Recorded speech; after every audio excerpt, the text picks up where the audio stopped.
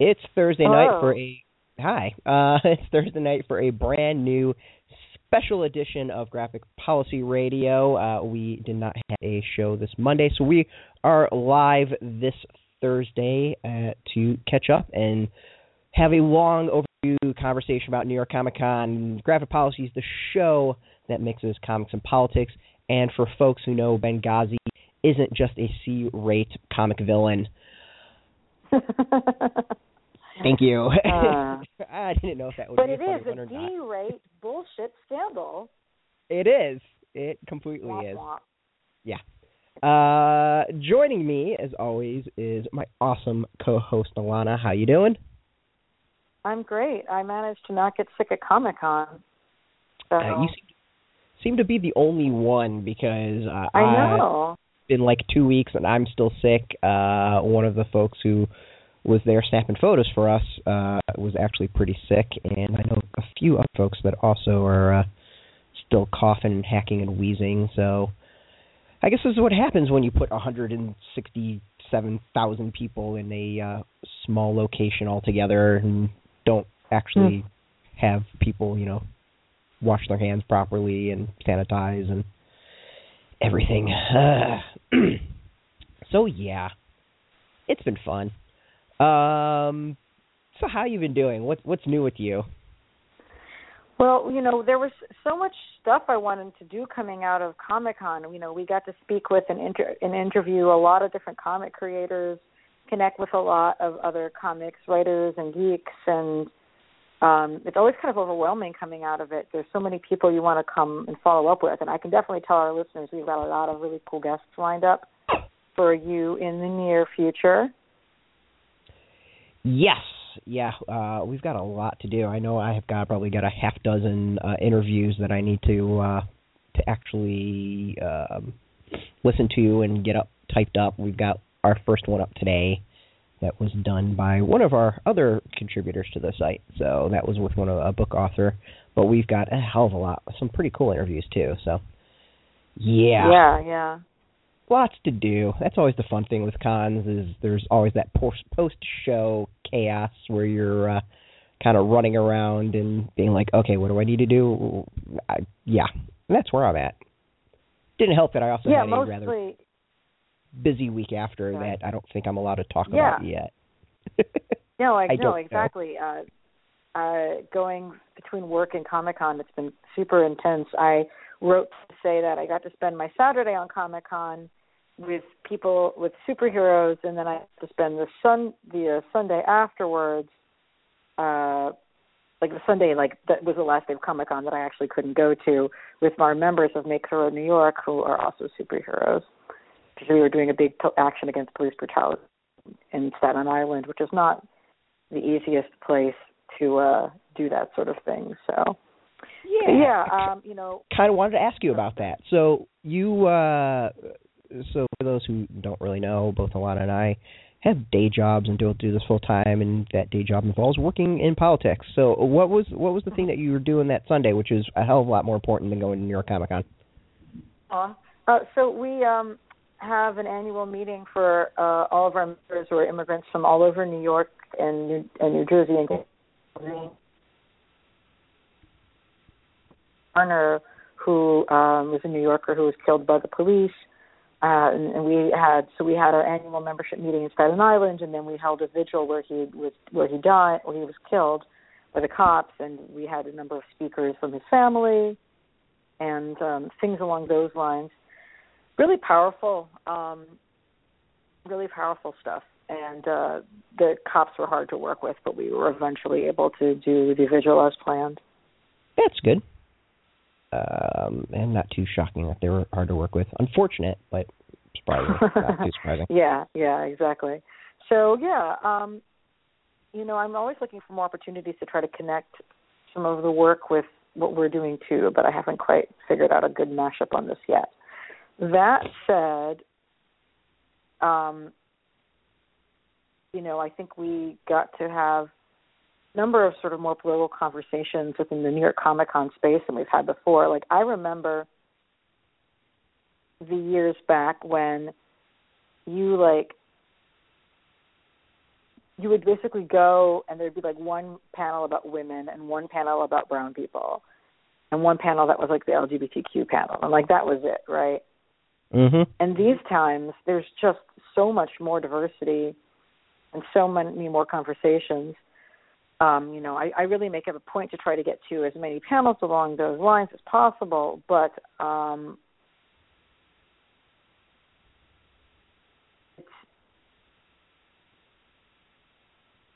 you can only get to so many, which is a great sign, like that there's become such a multitude of diverse panels. And, we had submitted a couple which weren't picked, but I was pretty impressed with the stuff that I saw while I was there. What I missed this year was that they didn't have the Mary Sue, lounge. Yeah, that was something that we had before. Well, it's not something I actually partook in, so it's not something I would notice. I did notice, and I don't remember if they've had this in years past, they had a lounge for folks who were, overwhelmed from the large crowds and the noises, and I've noticed this has become more and more common at these particular cons. I don't know if they're, normal at other conferences and conventions, but in gaming and comics it seems to be a kind of a more common thing. Do you remember that from Which is interesting because I'm like the most extroverted person I know, and even I can feel like I need to just take a minute, Yeah. and get some air. So if I feel that way, I can't imagine what the army of introverts that is so many of the comics people would be feeling like at a con. So yeah, I mean it's yeah. It's been something I've noticed. I forgot which the other con I saw it at. There's been a couple of them that have had it, but it's it's for people who the large crowds and the massive bombardment of audio and input and sensory input is just too much. And hell, I'll say it's too much because I know by the final day I'm kind of just like, oh my god, I need quiet. This is just way too much. It's pretty impressive. So it's interesting. I think that conventions are really thinking about that now. It's not something that I don't think anyone's necessarily pushing for. There's no movement that I know of. Huh. I thought maybe it had to do actually with some of the autism sensitivity that people really have now, being more aware of the needs of people with autism. And that's what I think it is, but it's one of those things usually you see those things, it's because someone's really pushed for it and has made this a big deal and asked for it, or I'm trying to a great thing is at PAX they've got a lounge where it's a safety lounge where if you feel harassed or whatever you can go, and it's supposed to be a safe place, but that's something that was really pushed for. And a group had to go out and get it. I can't think of any group that's been we need a lounge for people with autism. It's great. I'm not knocking it at all. It's actually awesome to see, and if shows and conventions are really doing that kind of just on their own, bravo, because that's I think it's just really fantastic to see them do that. It's not something that I don't think I remember 3 or 4 years ago, but I've seen it multiple conventions this year, which is pretty awesome. Yeah, that's really cool. And it wasn't I felt I needed the Mary Sue space because it was a hostile space to women. It was really not the case at all. It felt very fine to be there and be female, but just sort of it was kind of a neat networking place. There was a women's networking activity, which I think would have been pretty cool actually. You sat at tables and we're supposed to introduce ourselves. Very unstructured, but it was a cool thing to do. I think that the women, it was basically a women's caucus in some ways, but it wasn't really structured. I thought that I think there was an LGBTQ one as well, but it conflicted with the panel that I wanted to go to. But that's an interesting way to get people together in the same place as each other, was to sort of do a caucus format. And you probably know that, or maybe you don't know. I run a lot of caucus stuff at things related to what I do for my job. So it's definitely a kind of meeting that I think is valuable. We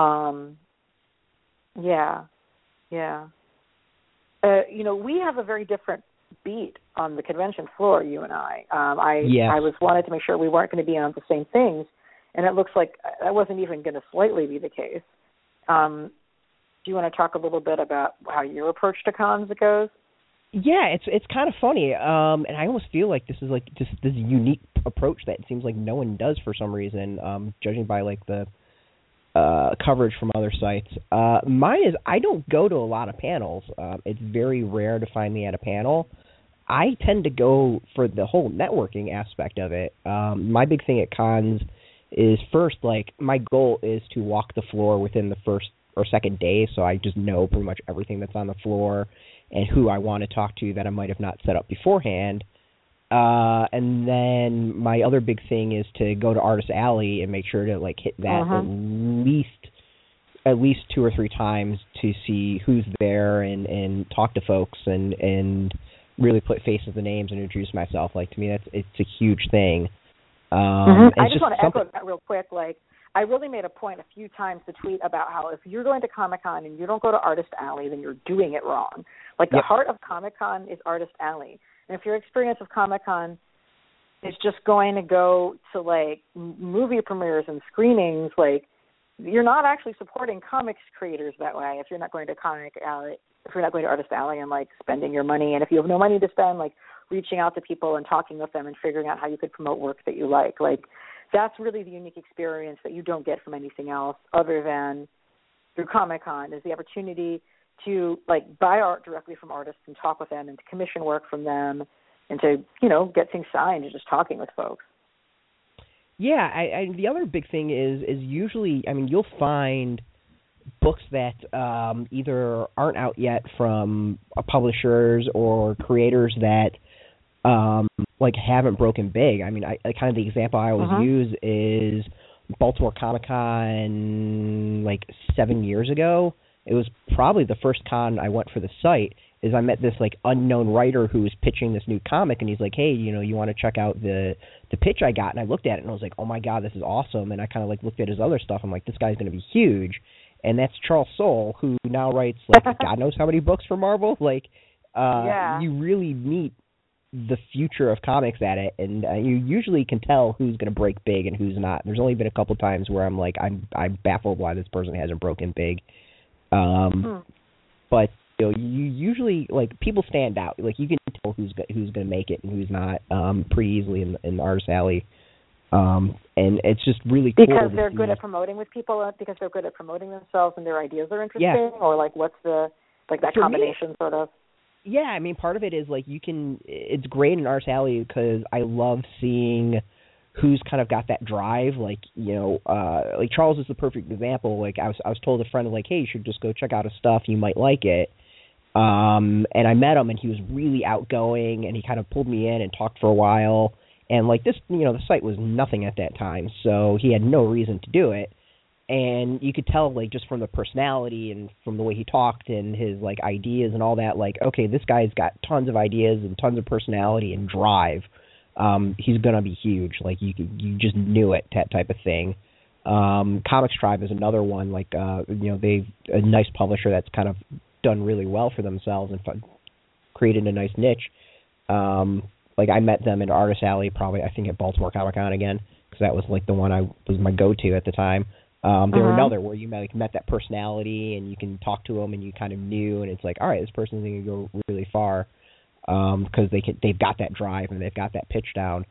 So, like, to me, it's just fascinating to see all that and who grows and who doesn't. Like, if you walk, I think Artist Alley is fascinating because, you know, I hate to say it, is like the majority of people just kind of sit at their tables and just don't talk or drive you in or like try to reach out or anything. It's amazing how many people do that. And then there's some who are like carnival barkers who are like, hey, come over here. And, you know, maybe their stuff's not always great, but it's amazing. To me, it's night or day. Like, there's very few that are like in between the two. Yeah. Well, I wanted to share quickly my experience on discovering folks at Artist Alley was a number of years ago. I was just looking at people's art, and I saw an artist whose stuff I liked a lot, and I saw that she had a piece Doctor Who, and I'm not a Doctor Who person, but I wanted to commission some art for friends of ours who were getting married and who were big Doctor Who fans. So because she did a good Doctor Who piece, I said, you know what, I'd like to commission you to do this Doctor Who commission for my friend's wedding, and I had her do it, and it came out amazing. And that artist turned out to be Erica Henderson.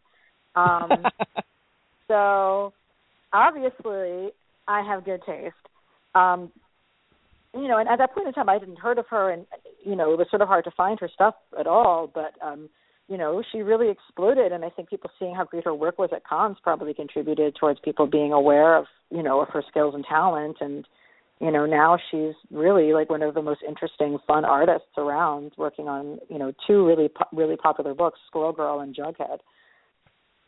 Yeah. And it's kind of amazing. Like, I really feel like so many people that don't go to Artist Alley are just missing out on the con experience. Yeah, and a lot of people sell their stuff super cheap. Like, I bought Colleen Doran actual pages of art from Power Pack for very, very little money. I like, she should charge more, I told her so. I mean, if a page doesn't have a particular superhero on it, often they go for a lot less other than they would if they had specific characters on them. But, like, people's stuff is really affordable. People's rates for commissions art are like very affordable. You know, if you have like weddings for any geeky friends coming up, and guys, it doesn't have to be a comic book friend. Like, if you have a friend who likes any particular pop culture-y TV show sort of thing, even if they're not a comics fan, like if your friend's into X-Files, get an X-Files commission from an awesome comic book artist. Get it framed. I assure you, nobody else is getting them the same wedding gift, and they will hang it up. You know what I mean? People really appreciate that kind of stuff. So, yeah, and Artist Alley, like, you can just go and really talk to anybody. I'd met Peter David, actually, at an Artist Alley before, and this time I just really felt compelled to just sort of tell him, like, you know, how much I loved his book growing up, and how much I still do, and that, like, his like invention and like really characterization of Pietro Maximoff was like my favorite, and like how much I loved and like identify with that character. Like, this is somebody who's been writing X Factor since I was in junior high, right? And there was no like crazy line to go and talk with him. We just talked, you know. And it's I amazing. had an amazing act. Yeah, I talked about to Carly that. Speed McNeil for a long time too. She's really fascinating. She's doing the art, you know, for No Mercy, and she has her own stuff as well. But she was great conversation. Yeah, I mean, it's always fascinating to see who has massive lines and who doesn't. I mean, the ones that I kind of expected did, like Rob Liefeld always has a long line, and you know, really? like or dislike his art, I will give the guy credit. He loves the crowd. He's great with them. He spends the time to talk to people. Like, you can tell he loves comics and loves the fans. So I give him full credit on that one. I will never knock him for that. Like, he really is a genuine person. I respect that. I respect that absolutely. Yeah, I'm like, I'll make fun of the pouches and the no feet, but like for that, like I will stand up and applaud him every time. The guy's pure energy and really, really appreciates it, which is really cool. And he had a constant line walking by him. Babs Tarr, not too shocking on that one. Oh God, she is mobbed. When I actually was trying to post a picture just to be like saying like I know what fans like, it was like I know what fans like Babs Tarr. Like, she has, and I remember when she first started, like people, she was always been popular, but she just exploded. It really, really exploded in terms of popularity. Like, I don't even know if you can get a commission from her at a con. She's so booked up. I mean, lots of really great people get really, you know, completely booked up, but you can buy from her, and her line was just crazy. Constantly crazy. She was also on a lot of good panels too. So. Yeah, Brendan Fletcher and Annie Wu were there for a little bit. And they of course had a line, not too shocking. The Wicked and Divine team. Their line is crazy. Yeah. I've known Kieran. It used to be that I would go and talk to Kieran at cons, and then it was, he's mobbed by people. He and I will make eye contact and salute each other at a distance. And then this time it was like, I'm not even going to try. But God bless him, he's awesome, because after one of the panels that we went to, which was about using Tumblr to promote your work, which was a very interesting panel, after that he like ran up to me and was like, I want to come back on the show, let's talk. And of course I'm like, yes. Yes. To how people, yeah, I know, exactly. We're like, anytime. We will skip, we will, like, do this on our lunch break. I know you're in England, like, whatever. You tell us when you want to come on, duh. Yeah, exactly. You tell me when to come on, and we'll do it. Apparently, like, I'm, like, so emo over everything in Phonogram. I mean, everybody also loves Wig, too, but I'm just, like, was ridiculously emo over everything that happens in Phonogram and incapable of not talking about it for even a minute. So anyway, yeah, like, but people are really enthusiastic. Like, there's so many good people. Okay, I know that's not a particularly interesting observation to make, but there really are so many good people out there. Yeah, there's very few people who are like dicks. You know. Yeah, there's very few. I mean, that's the thing that's great is there's very few people that you'll creators that you'll meet in Artist Alley. They're assholes. Like most of them are fantastic. Yeah. And like what I have to remind myself is like if there's ever anything weird, it's that these are introverts and they're like being bombarded by like an army of like other people with various levels of social skills. You know. But yeah, like people are so happy to interact with you. Yeah. Oh yeah. Answer questions. The one I thought was interesting, I think it was Chris Claremont was on the floor, which tells you of like how all over the place the creators are. And he usually had a decent line forming it for him. I mean, there's like people who've been creating comics for as long as he has, and there's been others who have like been there only a couple of years. Like that's really the kind of the spread of creators on the floor. He had a decent line. I mean, not maybe some others who are maybe some newer, hotter creators were much longer, but the guy is a legend at this point, so not too shocking the crowd that he attracted, and he was another one that seemed to like really appreciate it, and would just chat with people. To me, it's always fascinating to watch that of like who chats with who and how long they talk and how because there's so many like I have ingrained of going to sports collectible shows when I was like a kid. And it was always those like, really crappy ones at like VFW halls, and they would have like one sports star, and it literally was just like, okay, I'm going to sign the thing, pose for a picture. I'm going to sign for a thing, I'm going to pose for the picture. And you kind of see that in the celebrities that come to conventions, and then you have like these comic creators, and they're just, hey, I'm going to talk to you for quite a while and have long conversations and talk to you while I'm signing things, and I can do multiple things. Like it's really kind of cool, and just to see such a difference between that and this is, I mean, it's awesome. Like I know I sound like a fanboy, which I am. It's just really cool to see. It's fun. I enjoy it. Who was the cool people that you, or let's actually go to the panels. So what panels did you attend? Like which ones really stuck out to you that you enjoyed? My approach is I go to panels and I tweet the fuck out of them. Yeah, you do. It's like me and then like Heidi from Comics Beat. We're like the most like tweeters of panels in the world of people who tweet panels-ishness. Try to go to anything that's involved with diversity. There was one moment, though, where there really wasn't any interest, and so I just decided, oh, you know what? Here's the big Valiant panel where Valiant's just going to announce everything it has. Look, Valiant at all. Has no feelings like for or against them one way or the other. And like, let's see what it has to say to someone like me. And, I actually even pitched it when I was talking to a guy in line. I was like, yes, Valiant. I'm just going to go to the Valiant and see what's what. So coming out of it, I took away a couple of things. One is, three things. One, the fan base of people who really are excited about their particular characters and that are recognize a number of original comics like my whole life. Point two, they have hired a lot of really talented artists. Mm-hmm. There were a few people looking at their work on books where I was like, I don't know who that character is. It doesn't even look like it's a genre I care about. This artist is talented. I have a couple of pictures like on that I posted on Twitter and Instagram where I was like, this is a really good freaking penciler. And then the third thing is, oh my gosh, they have a new superhero character coming out with her own series called Faith. And she is a large plus-size lady. and she is a superhero, and she has physical superpowers, it seems like, that she can fly and stuff. And she's also a comics geek, and her clothes look like realistic and great, and she's drawn in a flattering way, but she's absolutely not minimized for her size. Like, they're not trying to, like, make her look skinny or anything. They're just drawing her, like, in a flattering way. And I'm just so fucking on board for that. You know, I read Alex Cott's Dropbox issues that he did.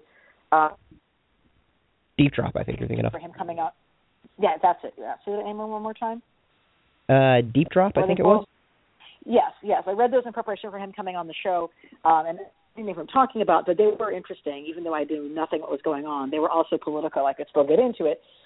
But, like, I totally am all on board for this comic. And I posted a picture of the character, and I tagged a couple of the plus-size fashion folks on Instagram and was like, you guys are on board for this, right? And yes.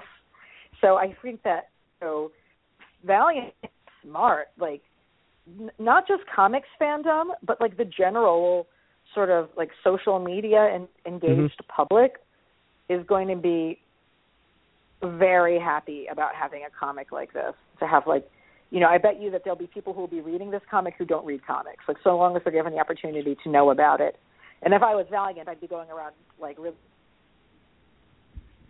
plus-size fashion bloggers. Like, I don't even read fashion blogs, but, like, because I'm a feminist online, I'm aware of these sites.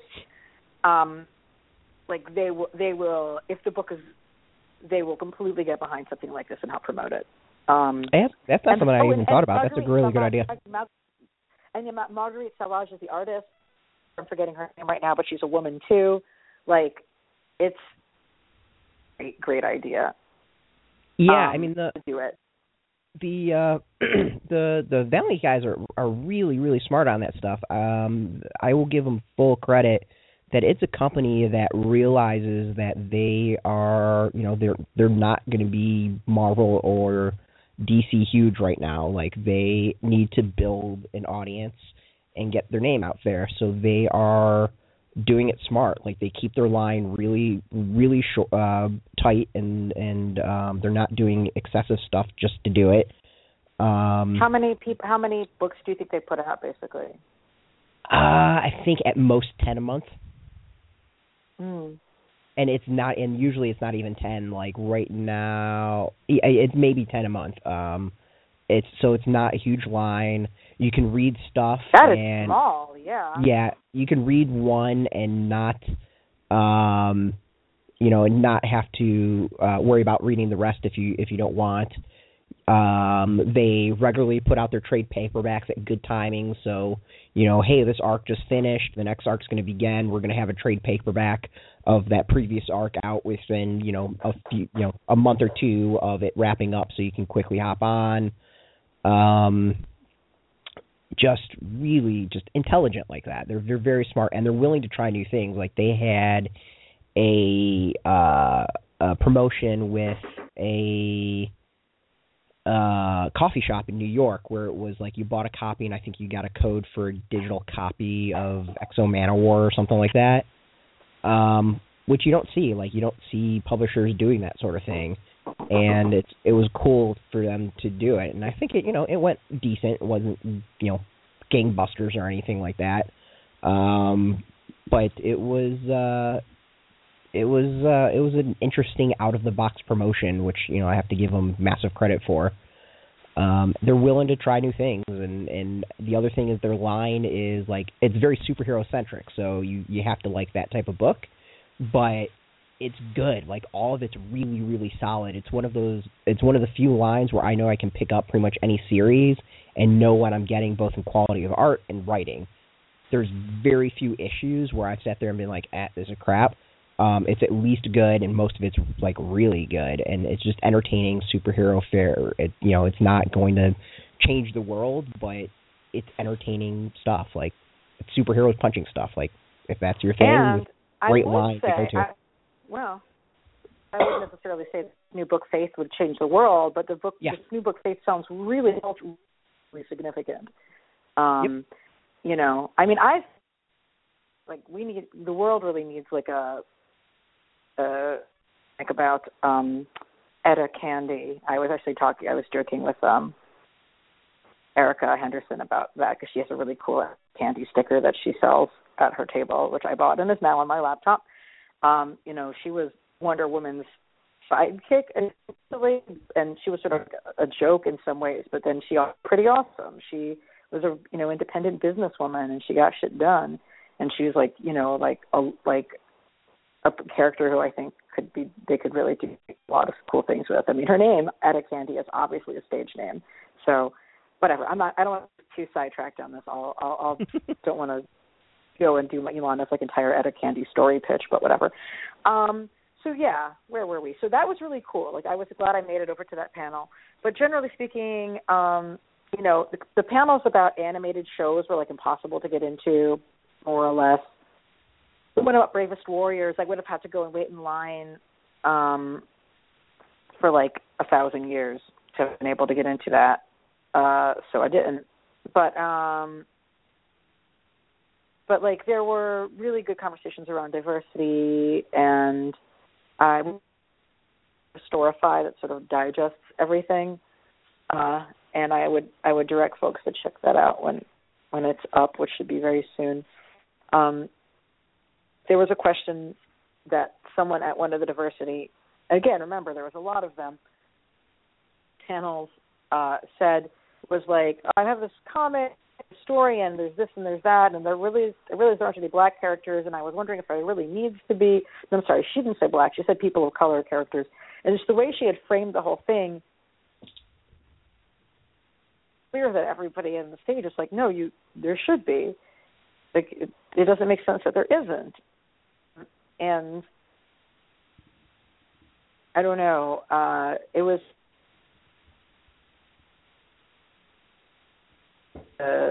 get that conversation to start for a young writer.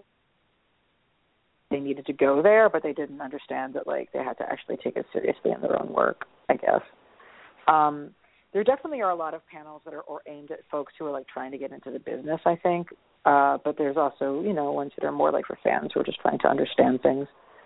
The Ms. Carmel Vixen always has this like massive Black Comics Month panel now with like so many people that don't all fit on the stage, and they're always really interesting people who are on. And this time Scott Snyder was on it, and she was sort of explaining that because he was somebody who was talking about like people with different emotional issues and mental health and things like that, and basically she was basically like just considering that to be part of the conversation around diversity. And I thought that was an interesting point. He was very thoughtful on the panel, of course, but totally nailing it all the time on every panel, of course, was Jeremy Whitley, who was awesome. Shannon, Shannon, oh my God, I'm forgetting her last name, from Boom. She's an editor there. She edits like everything awesome. Her Twitter handle, Nito. I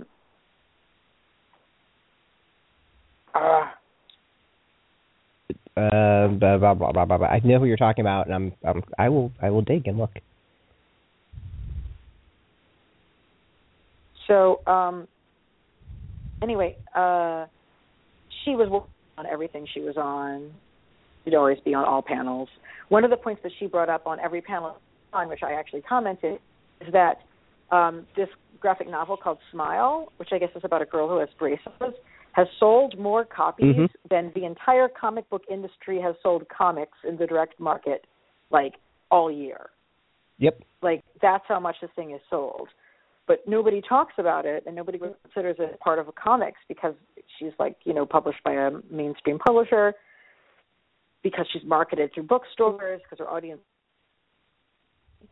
and just sort of showing how much of an oversight that is in how people talk and think about comics. Yep. Is interesting. Yeah, it's a huge thing. I mean, so it's Raina Tell. I'm going to butcher her last name. Yeah, and she actually moderated one of the panels there. She was interviewing comics people, basically. Yeah, she was invited to the National Book Festival 2 years ago, I think it was, and the line for people to sign for her to sign Smile was massive. I mean, she is a huge draw for pretty much anywhere she goes to. I know she comes to like Politics and Prose a decent amount here in DC, and like there's always a draw for her basically. But yeah, I mean, for folks who don't know about comic sales, so there's only one distributor for the most part, which is Diamond. Most people, when they consider sales and how well things are selling, they go through Diamond. Unfortunately, Diamond doesn't sell to like Barnes and Nobles and Amazon and stuff like that. There's other book distribution companies that tend to handle that, and something like Smile isn't out through DC or Marvel. It's out through, I think, Random House or whatever Random House's comic imprint is. I think they do it.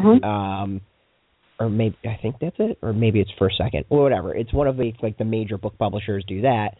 So they all have like really good comic divisions. And it goes through that, and the amount they sell is obnoxious. Like we're talking millions of copies type of level of stuff that isn't counted towards the sale. So when everyone says like, "Oh, Marvel's dominating," yeah, Marvel sells crap compared to some of these other books. Like Smile, to say ran circles around everything the year it came out is an understatement, and it probably is still outselling. And it still does, yeah. Yeah. It's huge, and a lot of these books are like that. So, you know, anytime everyone's talking about how things are doing and how is DC doing in sales, like there's this huge chunk of the actual business that's not being counted, and we're not even talking digital that's not considered into stuff. You know, DC does a good business of trades through mass market retailers, not just through comic direct market retail. So it's a huge deal and a big gap in that sort of reporting, which is why I don't tend to put a lot of weight into a lot of that stuff. So it's a fascinating world when you really get into it. But books like that do like huge, and it's really funny. Side note is some of those publishers, even though like most people won't know who they are. I mean, say First Second or I'm trying to even think of Metropolitan Books. I think is one of them. First Second did City of Spies, which I love. Yeah, but it's one of those that most, if you ask some publishers, they'll be like, oh, they're not a big publisher. But then if you ask like the indie shows, they'll be like, no, they're owned by Random House. They're not indie enough for us. And it's like, really, this is not indie for you? And they put out some of the best indie books out there, what I would call indie books out there. So it's like almost a damned if you do, damned if you don't situation for them. Oh, did you make it over to Afro Future Fest stuff much? I did, yes. More. It was awesome. So there was a group of African American creators that that kind of came together in a table for at New York Comic Con, and they weren't in Artist Alley. They were actually on the table itself, or on the floor itself, the main floor, and it was called Afro Future Fest. And so it was like an end cap. There was probably 10 people total. And one of the guys that was tweeting at it has been tweeting at us a whole bunch. Chuck Collins, who does a comic called The Bounce, which is really, really funny. Or just called Bounce. There's something else that is The Bounce, but this is Bounce. Was tweeting at us a whole bunch, and I was like, all right, I got to see what the hell this is and go over there. And it was cool. It was really, really good time. Like the folks that were there were super nice. There was, books that you don't see too often, which is really cool. I met a creator, Alex Simmons, who it's funny was like I knew his work and have read some of the stuff. He did this. He was on a panel that I saw. He was amazing, and he said he'd come on the show. Continue. Sorry. Yeah, it was so it was really funny as I kind of went up to him and I saw the comic and I kind of started talking to him, and he was in this next to like this African American museum thing that was there, and I got their info. But I started talking to him, and he's just like, "Oh, I created this comic called Blackjack," and I was like, "Oh yeah, I know this comic." I had no idea the dude was black. I had no idea whatsoever. And I'm like, oh shit, yeah, I know, your stuff, and we were just, chatted really for a decent amount of time. Super nice, and yeah, I would love to have him on the show. I mean, he's a guy that... He's a great conversationist. Yeah. One of the things, he was on the very first diversity panel that I attended, which was run by a library association. This was very cool when they said this panel was run by librarians. The whole audience cheered. And I was like, I love these people. They cheer for librarians. But so Alex, this is interesting. So he used to write for Archie, and he is the person who, the one African-American guy on Archie. Well, probably there's others now, but in the 70s he was the one. And Alex invented his personality. Like, prior to Alex, Chuck was just like the black guy, and Alex was like, I think he should have interests. I think he wants to be a cartoonist. And, like, that's become, like, the character's thing. So that's really significant and interesting. And, of course, like, it took a black creator to be like, hi, him being black is not a personality trait. Like, you got to have something more than just that. So, yeah, that was really fascinating and very cool. My favorite thing I got from thus far that I've seen, actually, it was at the end of Ms. Carmel Vixen's diversity panel. Like, there was always lots of, like, comics giveaways, basically. I know Alex DeCampi donated a ton of books to it this time and last time. That's actually how I ended the big framed poster now. Well, I framed it, of her from Grindhouse, Agents of Booty, Lady Danger, on my wall. This time I ended up with an entire, like, hardbound second volume of Concrete Park, which, if folks don't know, is an excellent comic, and I had not read it till now. I've actually, it's a science fiction story by African-American creative team, and it is excellent. It is just freaking excellent, and everybody should read it. And it's something I'd heard of, but I didn't really know what it was about. I didn't know it was like a sci-fi story, for example, really, and it hadn't received enough attention. I guess it's kind of under the radar to me, even though I think it's Dark Horse. It's a reasonably big publisher. But having now have a free volume of it, which is the second one. I haven't read the first even. Oh my God, is it good? Yep. So, yeah. So they were at the Afrofuturist table, the Concrete Park folks.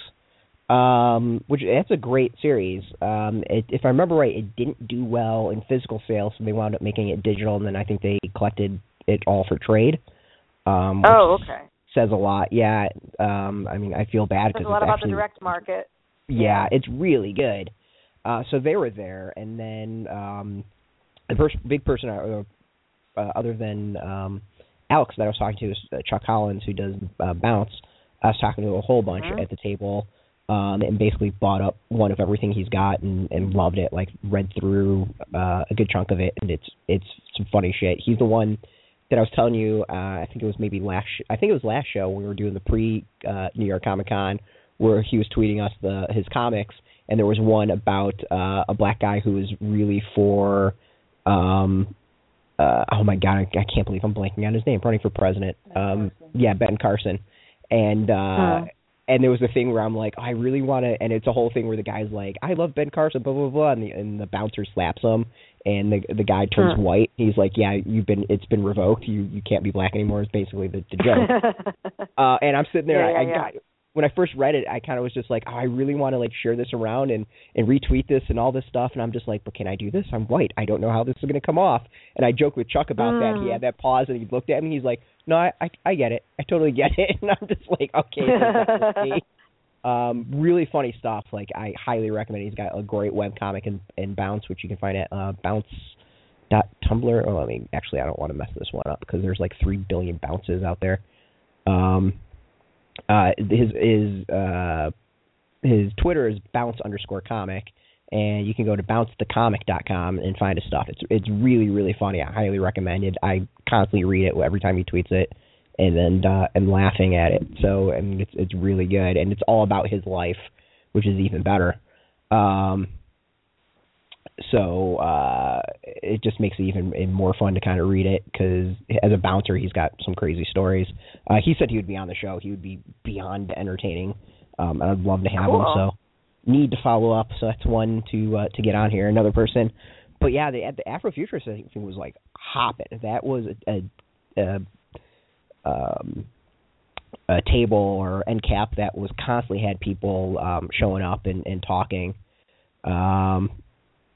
But it was good. Like, it was really, really good, and it was great to see. Like, to see that was fantastic. To not just get some cool creators who don't necessarily get enough attention, but do it in a way that, like, not just up that, but up to the issue that, you know, minority creators are really kind of not given the limelight that they should in the industry. So yeah, I mean, between that and the panels, it was really the year of diversity at New York Comic Con. I think everyone seems to be kind of agree on that one. Well, you know, I think also, like, you know, Geeks Out had a booth as well, of course, and you know, always very packed with people, but it didn't have the feel as the After Future Fest like booth did. But yeah, however, the Geeks Out T-shirts were awesome.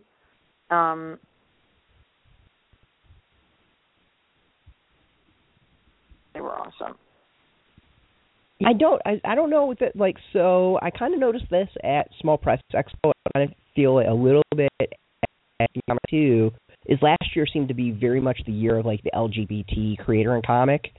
This year it kind of, there wasn't as much as that. Where it just seemed to be more of, like, the year of the African American creator. At least New York Comic. Yeah. So I would. Did you use that shift a little bit? Yeah. Like, it's like GT is so kind of mainstream at this point, and it's like, all right, whatever. I think that, yeah, that does seem true. That does seem true. There was still, like, you know, a goodly amount of LGBTQ stuff, but it definitely felt like there was more African American stuff, whereas the last year there was more of a focus on the. Yeah, that's interesting. You know, we shouldn't have to choose. We should just have fewer white dude years. You know, obviously. Did you make it to any sort of stuff out?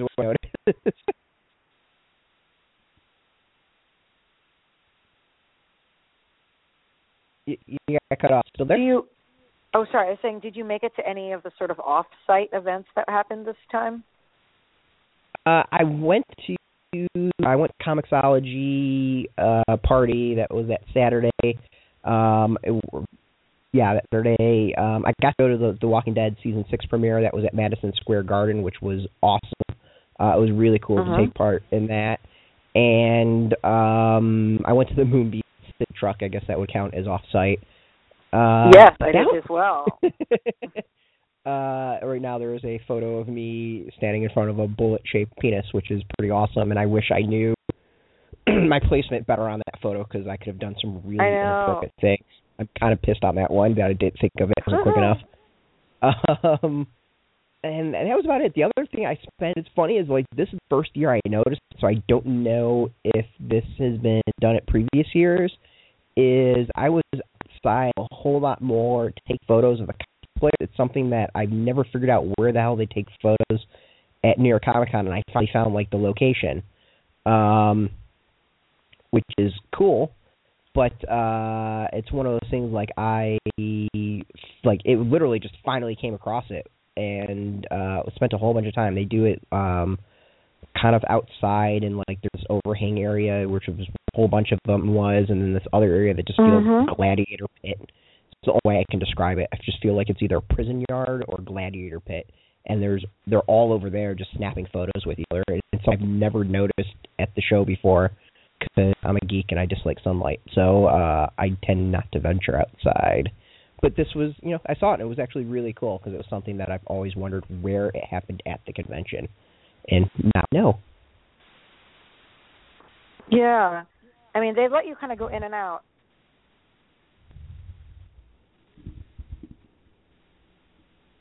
They let you kind of come in and outside for that. Yeah. What about you? I mean, did you go to venture in any, like, outside, off-the-site stuff? No, didn't. I wanted to go to the Kirby Museum's thing, but I just couldn't schlep myself to it. There is going to be a Kirby Museum pop-up in November, actually. That's awesome. I'm jealous. I really want to come to DC. I'm a little irritated that they haven't been down here for pop-up thing. It's a question of for funding and stuff. So, tell me how much will make this happen. Yeah, I mean, I'm certainly they would be happy to say so. Yeah. So, interesting panels, interesting conversations, for sure. Definitely lining up future guests.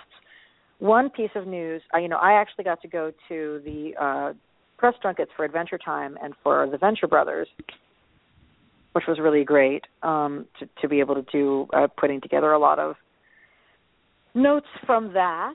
I actually have been warned that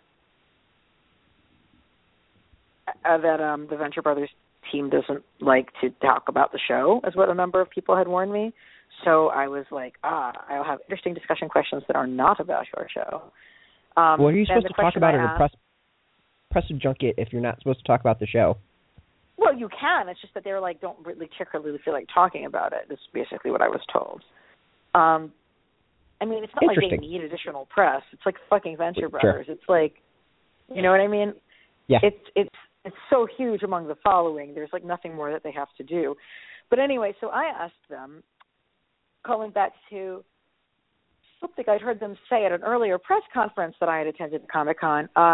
They had said that they should have been the ones that they had wanted to make the Doctor Strange movie. And they said this before the director of the Doctor Strange movie was selected. And, of course, now that movie is like a whole thing that's underway and there's actors. So I asked them, since you guys didn't get to make the Doctor Strange movie, like, tell me how much more awesome it would have been if you guys were making it. So that was an interesting and fun conversation. I like that they're like the first thing that they went to right away was like how fucked up the whole like white guy goes to Tibet thing is. It's just funny because like their show is not political with either a large or a small p, but the whole like white guy goes to Tibet and becomes excellent at everything and finds meaning thing is just so like redonkulously like they were saying like how dated it feels to have that.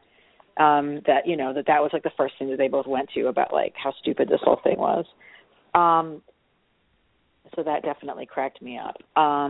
They're actually okay with the casting in general, though. But I think Benedict Cumberbatch is going to be awesome as Doctor Strange. Well, a number of people were saying like that this was an opportunity for them to have a diverse lead, and of course it was, because basically everything they do is an opportunity for Marvel to have a diverse lead, and Marvel decided not to. But they definitely were like the whole "you goes to Tibet" thing is bullshit. They were saying what they wanted to do is they wanted it to go much darker. They wanted it to be like a Faustian tale. And I thought that was an interesting take. Yeah, exactly. For Marvel to do a like horror full film. Crowley. They basically were like, you should go like full Crowley, not just like this lightweight namby-pamby stuff.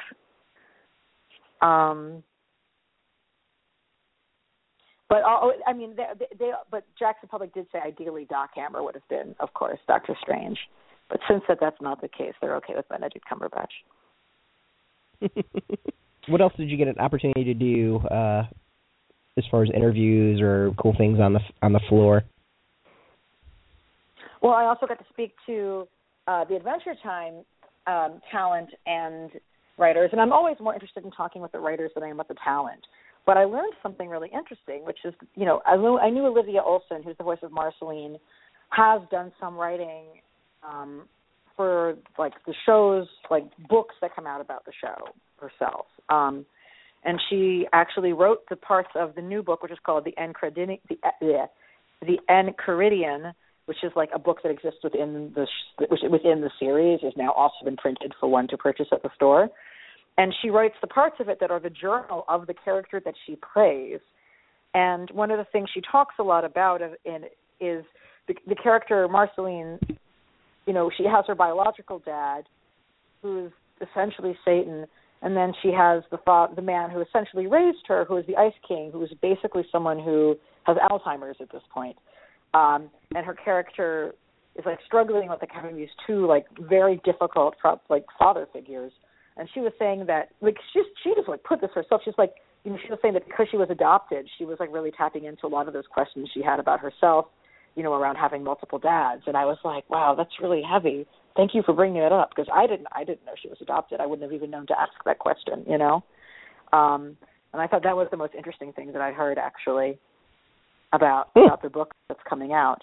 The other really cool thing about the Accreditation, which they actually did not tell me when I was at the panel, but the panel was focused on the show, not on the book, is that Tony Millionaire, like the Alt Weekly artist who is just crazy and amazing, who did Makeys and Uncle Tony, and his art was what they used for the Drinky Crow show, he did pages in this freaking Adventure Time book that is for children.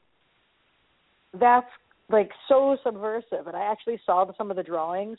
They're crazy dark and just so thoroughly in his wheelhouse. I think I'm more excited about this than I have been with any of the other Adventure Time books, to be honest.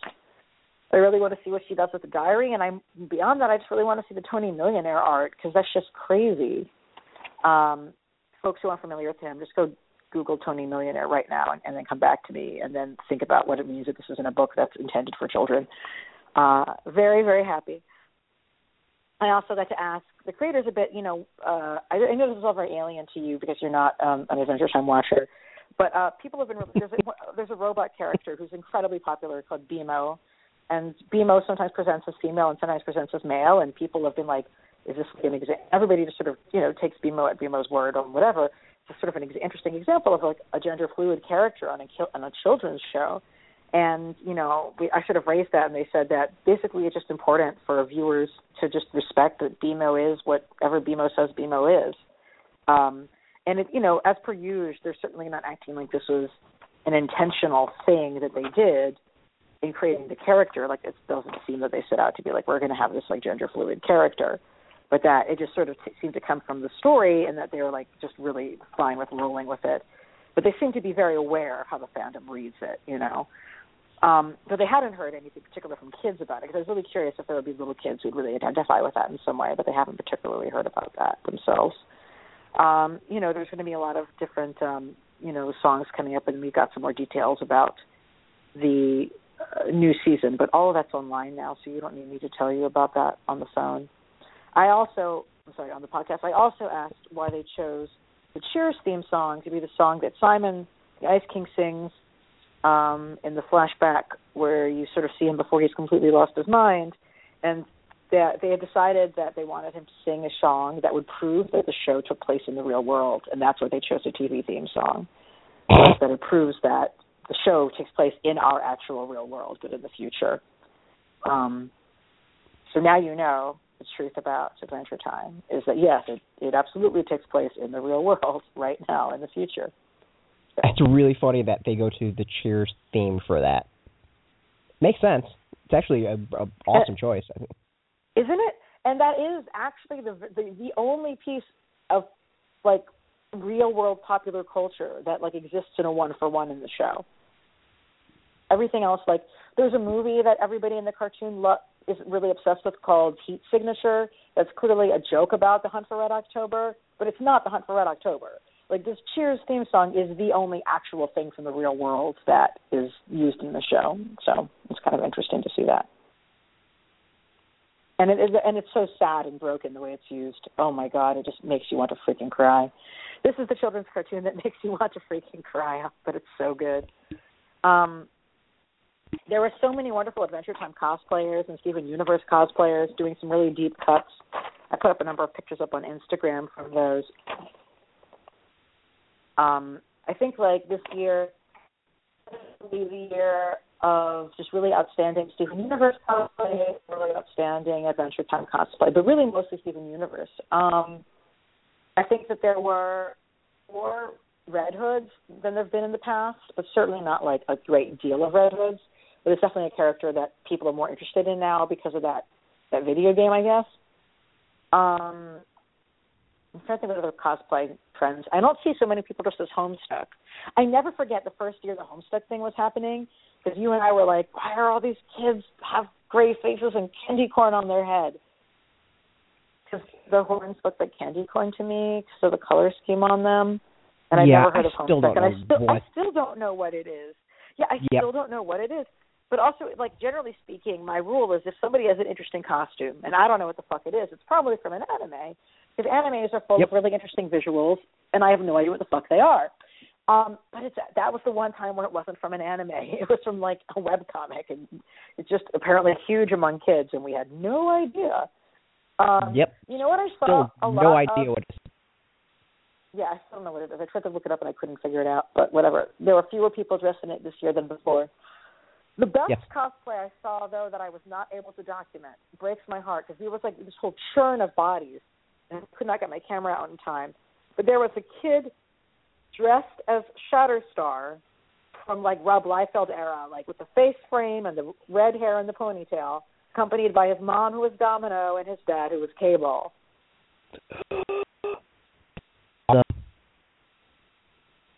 Was that you gasping? Yeah. I didn't see that one. That's awesome. Yeah, and I did get to take a picture of a guy dressed as Strife, who I think they had just been posing with moments earlier before we all got into the churn of the hubbub. But I did see that one that you posted, the Strife one, which looked really, really good. I think the coolest cosplay I saw was the coolest one I saw was a guy dressed as Godzilla. And it was really impressive. Yeah, like, so the outfit itself looked like it was foam, and it had, like, that really kind of, like, the scaled, like, Godzilla thing going on. Godzilla has fat rolls in a weird way. So there was that, and then the chest was up like he was about to breathe fire, and the scales on the back had, like, LED lights to make them all light up, like they were about to shoot fire. So it was done really, really well. How the hell the person walked around is beyond me. He kept on causing a huge jam, which kind of sucked. But it was impressive. It was really, really impressive. I had some photos of it from the front and the side, and I posted to the site so people could check it out. But that one was really impressive. The fascinating one was there was the Hulkbuster outfit that like a 9.5 foot tall outfit that some person wore, and I didn't see it at the show, unfortunately. But like that thing went mainstream. Like Fox and Friends had the Hulkbuster on the freaking show because it was a remarkable costume. Oh yeah, it was amazing. But I've never seen like cosplay become like a mainstream thing that everyone was talking about. And when we talk about something going viral and the internet really driving it. But I mean, shit, it wound up on Fox and Friends. Those jackasses had it on their show. So I think that says everything as to how kind of mainstream geekdom has gone. Yeah, lots of press. Oh, did you notice do you think there was an increase or decrease in the sheer number of Deadpools? There seem to be less Deadpools than I've noticed at other conventions in other years. It's still an obnoxious amount of them, but there was at least less. Also too many Harley Quinns. Yeah. So we had a rule, we came up with a rule that unfortunately we've never been able to get enforced at any convention, where if you came across someone in the same cosplay outfit, you had to fight to death, and the winner basically got the other person's cosplay outfit as like a trophy. Yeah. Unfortunately, no convention is willing to institute that as a rule. Yeah. Well, that's because everybody's dressed as Harley Quinn. Yeah. Wow. We did run into some quandaries of what do you do for like stormtroopers and do different versions of the same character count, but we think it would one up the entertainment factor greatly at conventions. Oh, absolutely. Absolutely. And, of course, the number one person would be this amazing woman who dressed as Angela, Asian of Asgard, cosplayer named Pepper, who was fucking outstanding and the only person who even began to attempt that costume because that's, a really hard suit of armor to build and move off. But,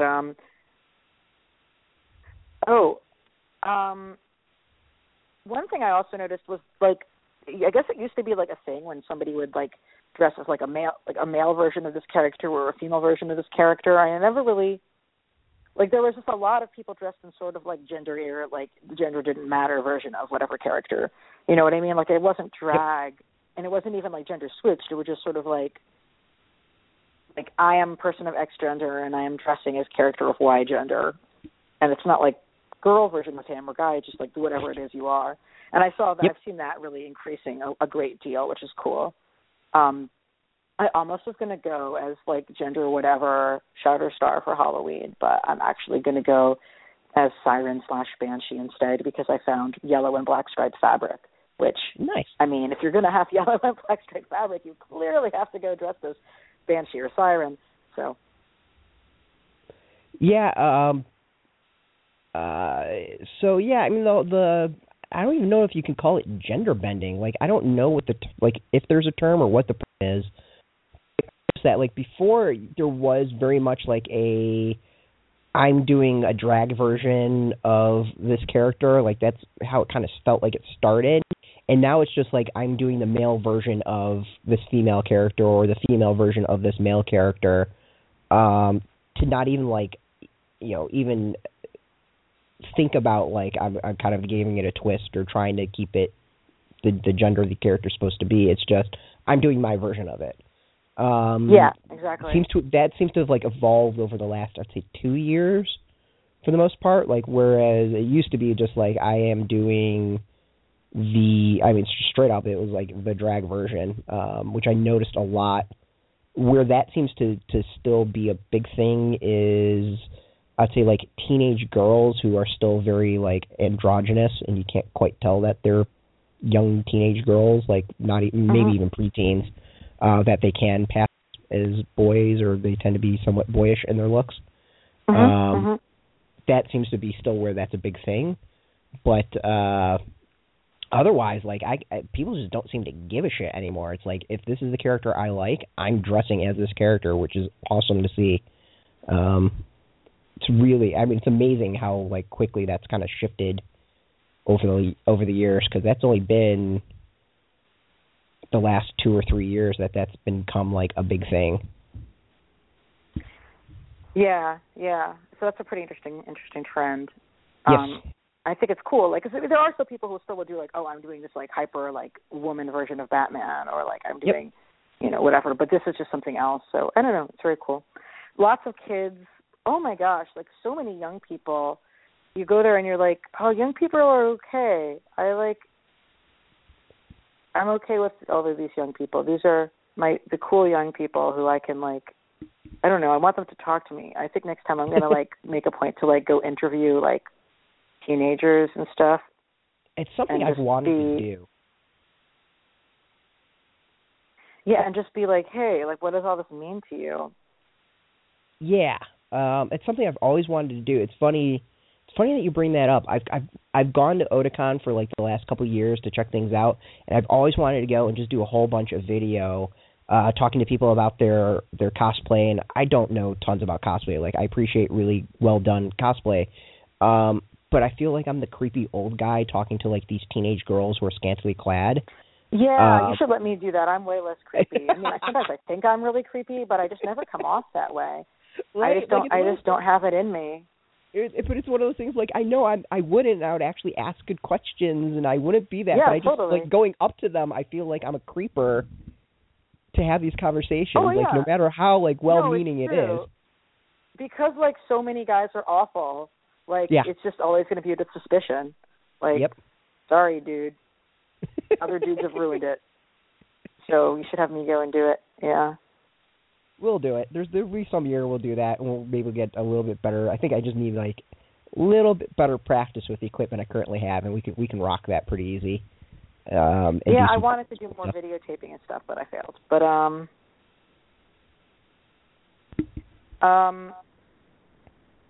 and got to see and meet up with some really cool folks who I hadn't met in person yet.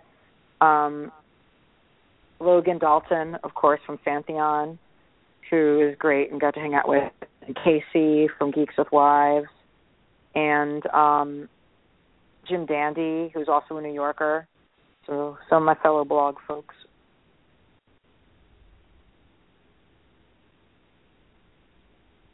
We should have a round table of people guesting on other people's shows. Yeah, I like that idea. I will be guesting. I will be guesting on Pantheon to talk about Catwoman soon. Woo-hoo. Which is great because the last issue of Catwoman that just came out. Did you read it? I haven't yet. It's in my pile. It came out, last week, I think? Or 2 weeks ago? Yeah, it's fucking good. It is outstanding. Like, the whole series has been really good, but this issue was such a huge, amazing payoff of just, like, it's all worth it. It's all so fucking good. You know? Yeah, it's been a crazy 2 weeks, so hopefully hopefully I haven't been able to sit down and catching up. I read through all the Star Wars Marvel comics. I went through all the number ones of the all new, all different. So I'm at least caught up there, and I've got a good chunk of DC caught up on, so I should be able to finish that up this week. But yeah. Yeah, getting a lot of comic stuff read, like, yeah. I meant to give Stephanie Hans all my money, and I realized I didn't buy her poster book because I actually realized I own all of the covers that all the comics she's done. I, own them all already. And so I was like, wow, I must really love your art. I'm going to have to pay you, to do, a commission because there's no point in buying a poster book of art that I already own in comics form. And then she wasn't there the next day. But next time I'm going to give her all my money to make me a beautiful painting. Her art on the most recent issue of Wicked Plus Divine was just stunning. Her art on 1602 I still say was the best part of Secret Wars. Although the art was actually also why it was the best. But just fucking gorgeous. She's such an amazing painter. Jamie McKelvey is one of my favorite comic book artists, but I didn't miss having him in this last issue of Wicked because her paintings were so fucking gorgeous. Fair enough. So we're at our hour. Do you want to talk about the kind of blow up, or do you want to maybe save that for Monday and we can have a much longer discussion on it? Wait, I'm sorry, which blow up? The Fox News bullshit. Oh, yeah, let's save that for Monday. There's a lot more to talk about there. But I would just tell everybody, go out and buy Captain America, Sam Wilson, Captain America. It's a good comic. Yeah. And then you'll get to join us in our discussion group on Monday. Yeah, so interesting enough, so I kind of blew through and caught up on it pretty much everything other than what's come out this week so far. That one, and then the other one is Amazing Spider-Man has a whole bunch of political context in it about using business to benefit the world. But we'll talk about that on Monday as well. That seems to have gone completely over everyone's head. They haven't noticed that it's also been very I won't say altruistic, but very business can do good for folks, which has been kind of interesting. I'm so fucking done with that. I'm so fucking done. That's such bullshit. Oh, you know what people should do, though? So apparently Rosie Press is still taking more pitches, and so people should go pitch them for romance stories. Yes, and that was one of the cool things I got at New York Comic Con. So Comixology was doing short prints of comics, a lot of comics that either have never been in print or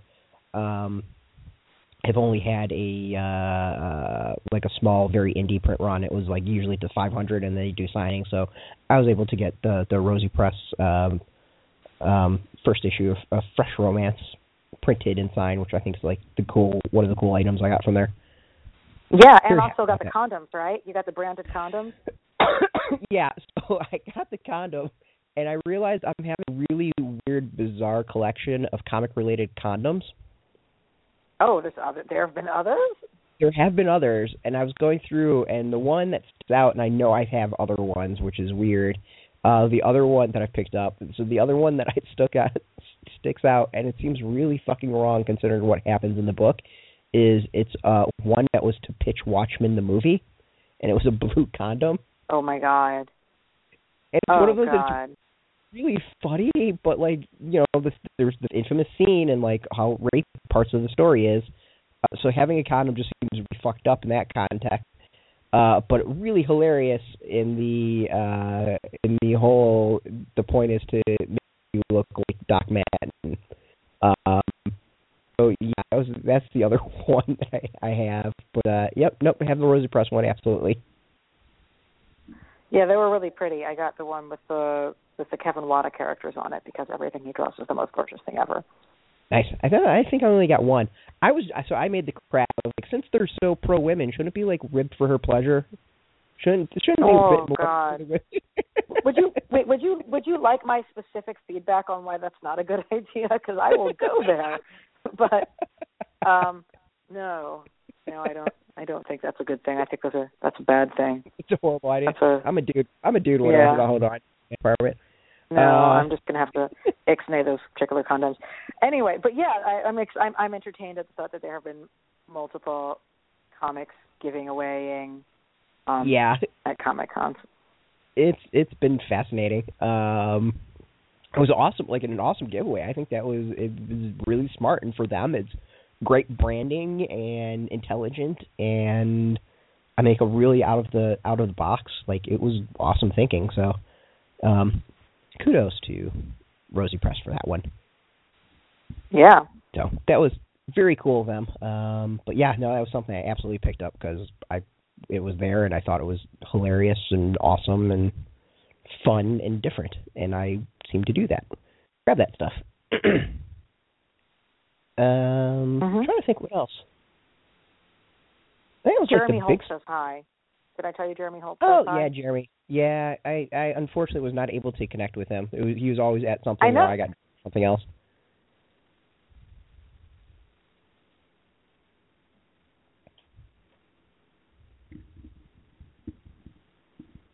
Still there, or you fall off? Sounds like you kind of fell off on that one. So yeah, no, Jeremy is super talented and a great creator, and hopefully I will be able to connect with him relatively soon. But he's one that has been pitching tons of stuff, and I know his comics will wind up at some publishers. Super talented creator and person you should absolutely watch out for. Does some really cool stuff. Has some books out for Action Lab and some various other publishers. But yeah, so one of those like perfect example of a person you'd meet at Comic-Con that you probably would discover and say, holy shit, this guy's super talented, and bring his stuff elsewhere. But yeah, Jeremy is one on my list of things I need to connect with post Comic-Con. Yeah, I hadn't realized he had a story in the Rosie Press Fresh Romance Anthology. Yeah. There's been some interesting folks that are coming up in it or have been in it. It's been fun. I've read every one, and I've really enjoyed it. So it's not just comics for women. Guys can enjoy it too, but I also like romance and schmaltzy rom-com. So shocker that I enjoy it. I put it into the category of things where I was like, I am so glad this exists, but I don't think it's for me. But based on how cool the panel was, there's a lot of things that I feel that way about. Like having female Transformers. I'm so glad that exists, but I'm not going to read it. But like I am going to actually read this now. I'm more intrigued than before, even though it's not really a genre I've had interest in any kind of medium in the past. Yeah, it's one. Excuse me. It's one that I would be fascinated for you to read and get your feedback on. So maybe we'll do that for a future thing. Is just force each other to read stuff that we wouldn't normally read and like get each other's feedback. We should do that. That would be a good one. Yeah, and then pick one that neither of us would read and go from there. Overall, how was your New York Comic-Con? It was outstanding. I just have to make sure that we don't have another major work event the same weekend next time. But yeah, it was a great opportunity, and I'm really glad we were able to get press passes. I can't thank NYCC enough. I have to say, though, there's totally people who get press passes to that who are not freaking press. Yes. I would also say to our listeners, if you're someone who listens to this show and you're really good with a camera, like if you wanted to be our photographer, we could see about having you come in and help us. Yes. There's one person who does help us, Michelle, who had some photos up, and all she does is go to cons and snap photos. That's kind of the deal we've got, and she does fantastic photos. Unfortunately, she's one of the people that fell ill at the convention, so she was not able to take as many as she usually does. Oh no! So feel better. Yeah, it's one of those. I was just like, oh my god. Going around. I'm like, I feel so bad that you kind of went for us and you got ill, and she's been like really ill from it, and I'm just like, oh, I feel really shitty. What kind of sick do you think it is that for people that it's going on so long? Well, for me, it's respiratory. Like my issue constantly is whenever the weather changes and goes from 80 and then immediately drops down to 60, like, I'm guaranteed to get sick. And unfortunately, like, that's when New York Comic Con takes place, is when the weather, like, hasn't decided what the hell it wants to do. So, like, one day it's 40 and then the next it's 70 and at night it's 50, and I am guaranteed to fall ill and then add in, 160,000 people, some of which who are ill and carrying God knows what. Like, I'm guaranteed to get sick. So, I'm amazed I didn't really get sick. Well, hopefully everybody's getting their shots in time. I did. That's the killer. I got my flu shot and I still got sick. Oh, because it takes a while for it to come into action. Yeah. Yeah. I claim bullshit on the flu thing, but whatever. I always get sick when I take it. Wah, wah. No. Okay, I'll talk to you about this after the show, but I'm not going to let you just... Yeah. Okay. I'm kidding, folks. I'm kidding. It's one of those, I always get it, and I still always get fairly ill, but it's never the flu. It's always something else. Go get your flu shot. It's a joke. Thank you. Yeah, no, it seems like that's what's going on, is just like the upper respiratory cold. I don't know what it is. And downing NyQuil for 2 weeks. It really sucks considering what I had to do last week, which I can't talk about. Yes, but we will soon. Yes, as soon as I can. Oh my God, because folks, I'm not exaggerating. It's pretty huge. But yeah. When Nick can talk about it, we'll talk about it. So. Well, I guess that's it then for this week. Yeah, we'll leave it with the tease. So we're going to be back Monday for our normal, regularly scheduled show, and we'll definitely talk about at least the brouhaha over Captain America, Sam Wilson, number one, and Fox and Friends not understanding comics, and yeah. Yep. And Daily Show just had a segment on that, so as soon as that is up online, if I can post it, we'll be posting it, because it looked like they just kind of took Fox and Friends to task. So, yeah.